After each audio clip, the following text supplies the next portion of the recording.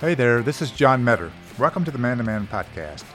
Men everywhere need to be talking to other men of experience and wisdom. Along with my friends, we'll be talking about how to grow as a man, how to find truth to stand on, how to meet the challenges of the day. Join me as we discuss everything from personal growth to fitness, from relationships to leadership. Let's talk man to man. Welcome to Man to Man, and you're listening to the podcast that we do at the end of each of our sessions of Man to Man. Man to Man is a ministry where we meet with our men at Cross City Church, and we meet very early on Tuesday mornings at 6 a.m., and we work through a short text of the Scripture and spend a lot of time talking man to man about key issues of our day. And the further we go along in the Man to Man series, the more detailed, the more intimate the conversations in the sense of sensitive conversations. But we began with 1 Corinthians chapter 16, verse 13 and 14. And those verses are verses written towards a group of people that Paul is encouraging to kind of become strong and start living like they're supposed to be living. And here are the verses. As I read these two verses, you'll kind of get a gist of the whole outline of our Man to Man podcast and our episodes in this particular season. So the verses say this. They say, be on the alert, stand firm in the faith, act like men, be strong, let all that you do be done in love. So if you are thinking through that, or if you were looking at that in your Bible, you would see that as 5 different things. First of all, be alert. And we spent a couple of weeks talking about what it meant to be alert in our own personal life and for those around us. The second part of that says stand strong in the faith. So we talked about standing in our last episode, what it means to stand firm in life and what it means to stand firm against all kinds of adversity. But the second part of that, and what we're talking about today, is stand firm in the faith, in the faith. There's a definite article. The word "the" is in front of faith, and so it's not just your faith in general, not just your general faith in God. I know there's a God. I know He's powerful and at work all around me. It's not just faith. It's the faith.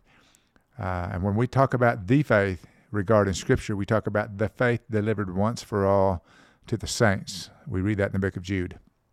So the faith is what I'm going to talk about today. It's really important for men to know where they stand in regard to their salvation and where they stand in regard to the faith that is the historic faith delivered once for all by Jesus Christ. So we're going to talk about that today.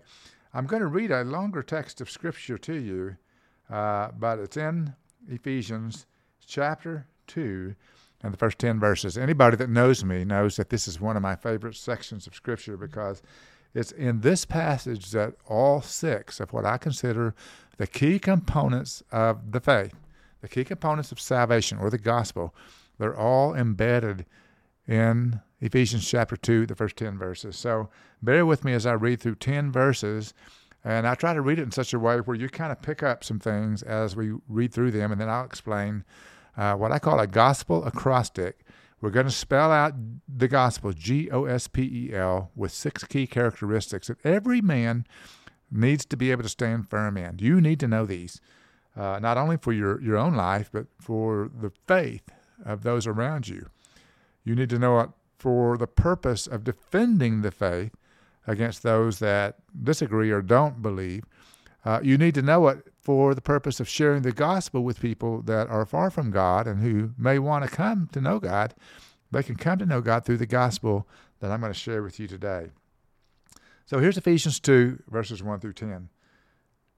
And you were dead in your trespasses and sins, in which you formerly walked, according to the course of this world, according to the prince of the power of the air, of the spirit that is now working in the sons of disobedience.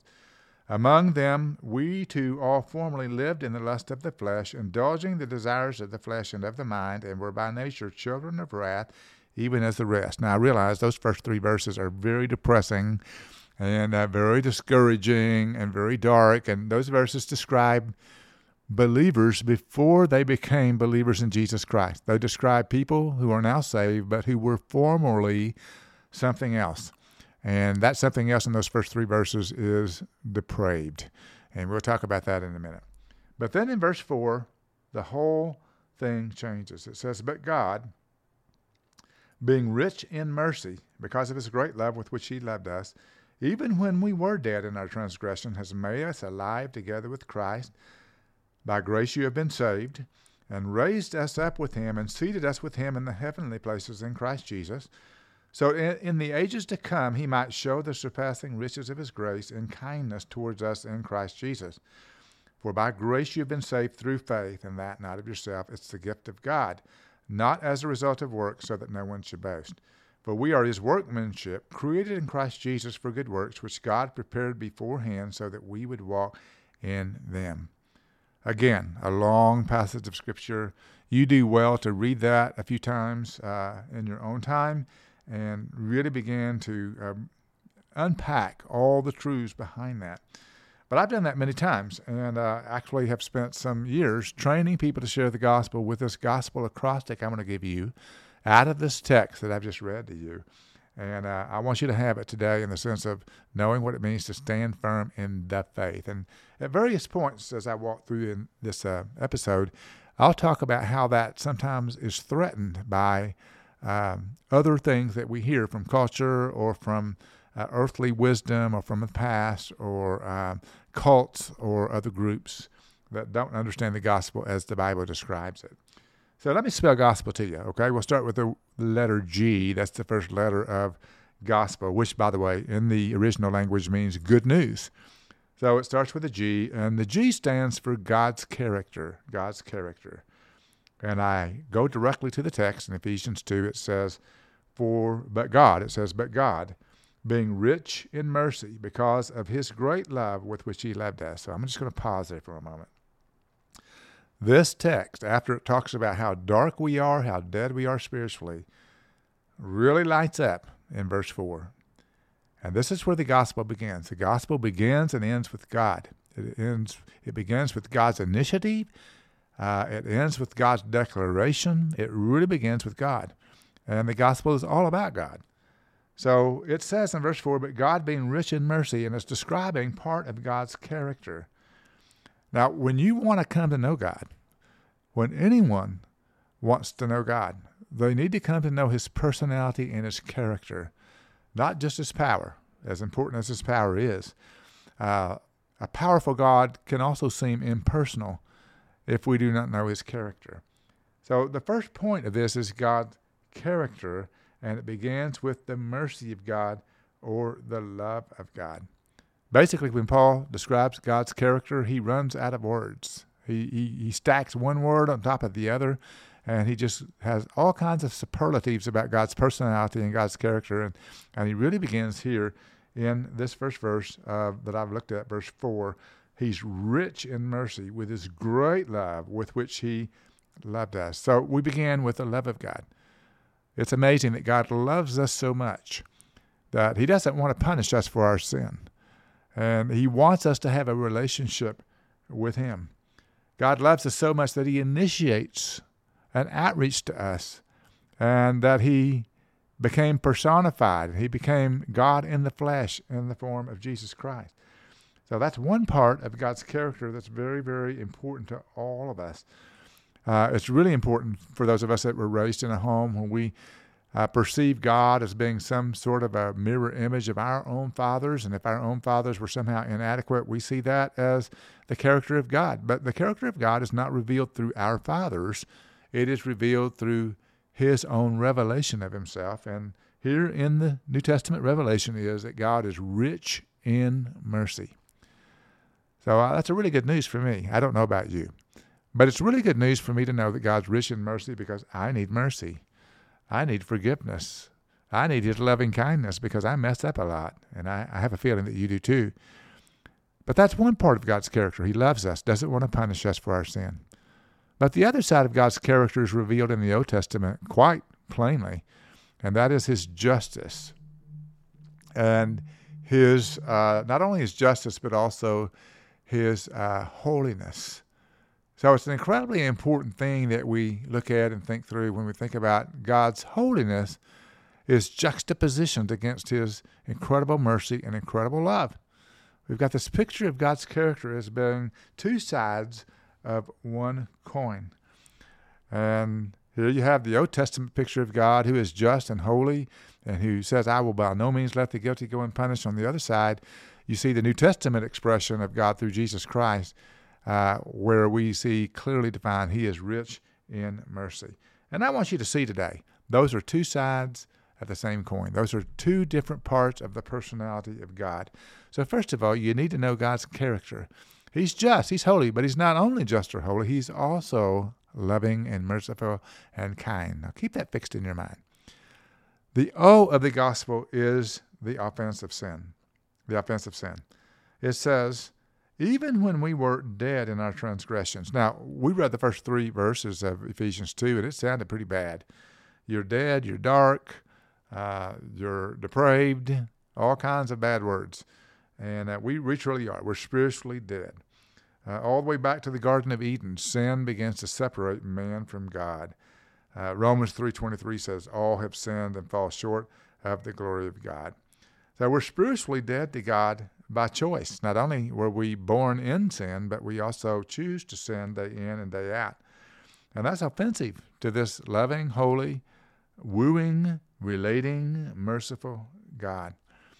Now, some of you may be thinking, well, I'm not that bad, am I? I'm not really that depraved, am I? And the truth is, there is a scale of badness. Not all of us are equally bad, but we're all equally bad off. We all equally offend this God. I was not. When I was 6 years old and I came to faith in Jesus, I was a kid that had sin in my life. I wasn't as bad as the most hardened prisoner on death row. I didn't have that much sin in my life, but I was just as bad off. I was just as bad off in the sense that my sin separated me from God. So our offense to God separates us from him forever and ever unless there's a way out. Now, we can't save ourselves, so there must be a way out, and that's the S of the gospel, and that is the sufficiency of Christ. The word sufficiency is not one we use a lot. You use the word sufficient. If I knew that you had a need of $1,000 and I gave you $2,000, I would say, is that enough? And you might say, well, that's sufficient. That's more than sufficient. Actually, that's double what I really need. But the word sufficiency would work there. You might even say tongue-in-cheek, he gave me a gift. It was fully sufficient. So the idea of the sufficiency of Christ is he does all he needs to do and more than he needs to do in order to pay for the offense of sin. When you look at the life of Christ, you see that he lived a perfect life. And he laid his life down on the cross, and he did that in order to pay for our sin. And that allows the God of heaven to accept the sacrifice of Jesus on our behalf so that we can be completely, totally forgiven. That is a really big deal. When Jesus was on the cross, one of his final words was tetelestai, which means paid in full. In other words, it pleased God. If you read Isaiah 53 through 55, you'll see all kinds of prophecies about Jesus dying on the cross. And part of that is you read that God was fully satisfied. He was pleased to bruise his son, Jesus Christ, so that we might have eternal life. By his sacrifice, we're made whole. So as I talk about this today, clearly I'm talking about the gospel, and the sufficiency of Christ is everything. So here's the reality of what this means for you, why you need to stand firm in this. Because the world will tell you, it will tell you, that you must have Jesus plus some good works. Religion will tell you, you've got to do all these things in order to be truly acceptable to God. But the Bible doesn't say that. The Bible says that through Jesus Christ, we're given eternal life, and when we put our faith and trust in him, he gives us the gift of eternal life. Jesus said to those who believed in him, truly I say to you, he who believes in me has eternal life. I want you to stand firm in the sufficiency of Christ, the sufficiency to forgive you of sin and give you eternal life, but also the sufficiency of helping you live the life you're called to live. Okay, that brings us to the P. The P of the gospel is personal response. And in personal response, I like to talk about the responsibility you have. In verse 5, and also again in verse 8 and 9, it says, for by grace you have been saved. That's verse 5. And then in verse 8 and 9, it says, for by grace you've been saved through faith, and that's not of yourselves. It's the gift of God. It's not a result of works, so that no one should boast. So you know what that means? It means that all you must do is put your faith and trust and confidence in Jesus Christ alone, and He will give you eternal life. And it's not based on your works, it's based on what He did on the cross. For by grace you have been saved through faith. That's really a big deal. So when people ask me to define that any further, I say it's like this. Faith in Christ and repentance from sin are one and the same. One act with two results. In 1 Thessalonians chapter 1, verse 9, there's a great verse that describes the effectiveness of what happened at that particular church in Corinth, where people who were idol worshipers and into immorality all of a sudden changed overnight. And Paul is writing them and describing and explaining what happened to them. And here's what he said. Listen carefully. He said, "But you turned to God from idols to serve the living and true God." Now, that's a very short verse that describes what faith and repentance are. One act, but two results. You turn to God from idols. So that's one act.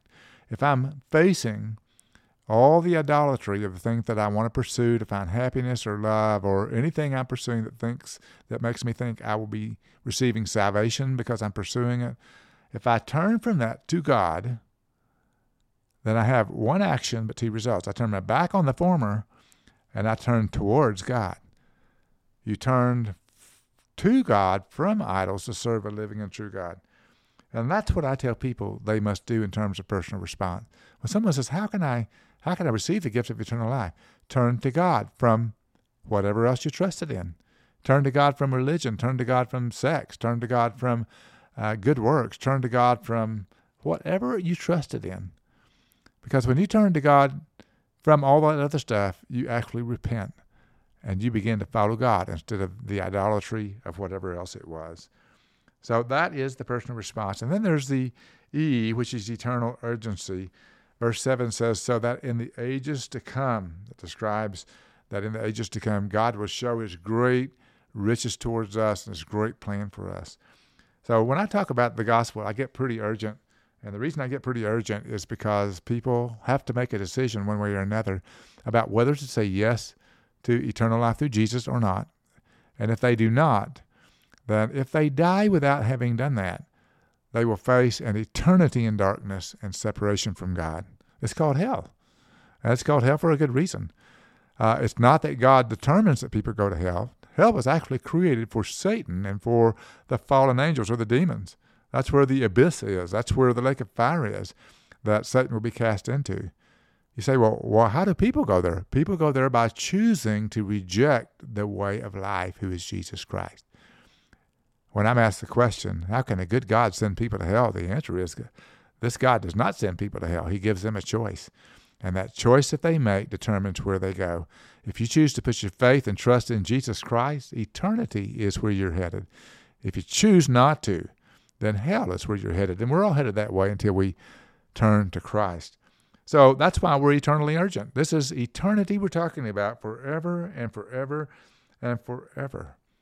I want you to stand firm in the faith, but I want you to know that you put your faith and trust in Jesus, first of all. And then the L of the gospel is life transformation. Verse 10 is so good.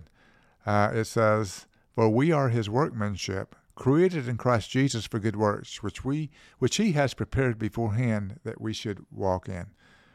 So it says basically that God has known from before the foundation of the world that you would be faced with this opportunity to put your faith in Christ. He has a purpose for you. He has a plan for you from before the foundation of the world. And really, this is the supernatural result of putting your faith and trust in Jesus Christ. Because what happens is your life changes. The Bible says that if any man is in Christ, he's a new creation. All the old things have passed away. Behold, all things become new. So that's the purpose for your salvation, is that you can become more and more like Jesus Christ. And it is also the proof of your salvation, that you're growing and that you're having your character changed to be more and more like the character of Jesus. Now, if someone were to ask me, so do we become perfect after we put our faith in Jesus? And the answer is no, you are now complete in His eyes. You are complete in the sense that you have Christ, but you are living out, working out your salvation day in and day out. You are demonstrating the reality of your faith by your actions based on your faith and trust in Him. So life transformation is where you're headed. You want life transformation? You find that with Jesus Christ. So when it comes to standing firm in the faith, GOSPEL is designed to help you be able to share it, to remember it. I hope that some of you men will have a chance to have this kind of a conversation with your spouse or a significant person in your life, or your parents, or your children. Every man needs to have the ability to sit down with his children and say, here's what the good news of the gospel is. And I want you to know how to receive Christ. Every one of us needs to know how to defend the faith. Our faith in the historic faith of the gospel of Jesus Christ, we have to know it to defend it against cults, against false ideas, against wrong lies about God, about ourselves, about salvation, about eternity, about our purpose in life, all those things. So I want you to stand firm in the faith. Men, let me just tell you, the more you know the gospel, the more you know the Jesus that gave you the gospel. And the more you know those two things, the greater your walk with Him will be. So I want to encourage you today that as you stand firm in the faith, that you know the faith. Read Ephesians 2, 1 through 10. Walk through the GOSPEL. Write it in the margin of your Bible. Be sure you underline and highlight all those verses, because those are verses that are life-transforming for every single one of us, and always have been. So I thank you for joining us this time with our episode of Stand Firm in the Faith. Next week, we'll look at Act Like Men. What does it mean for the Bible to say, act like men in this day and time and culture? It's hard to find the answer, but it's not hard to find the answer in Scripture. So until next time, this is John Metter. Thank you for joining us.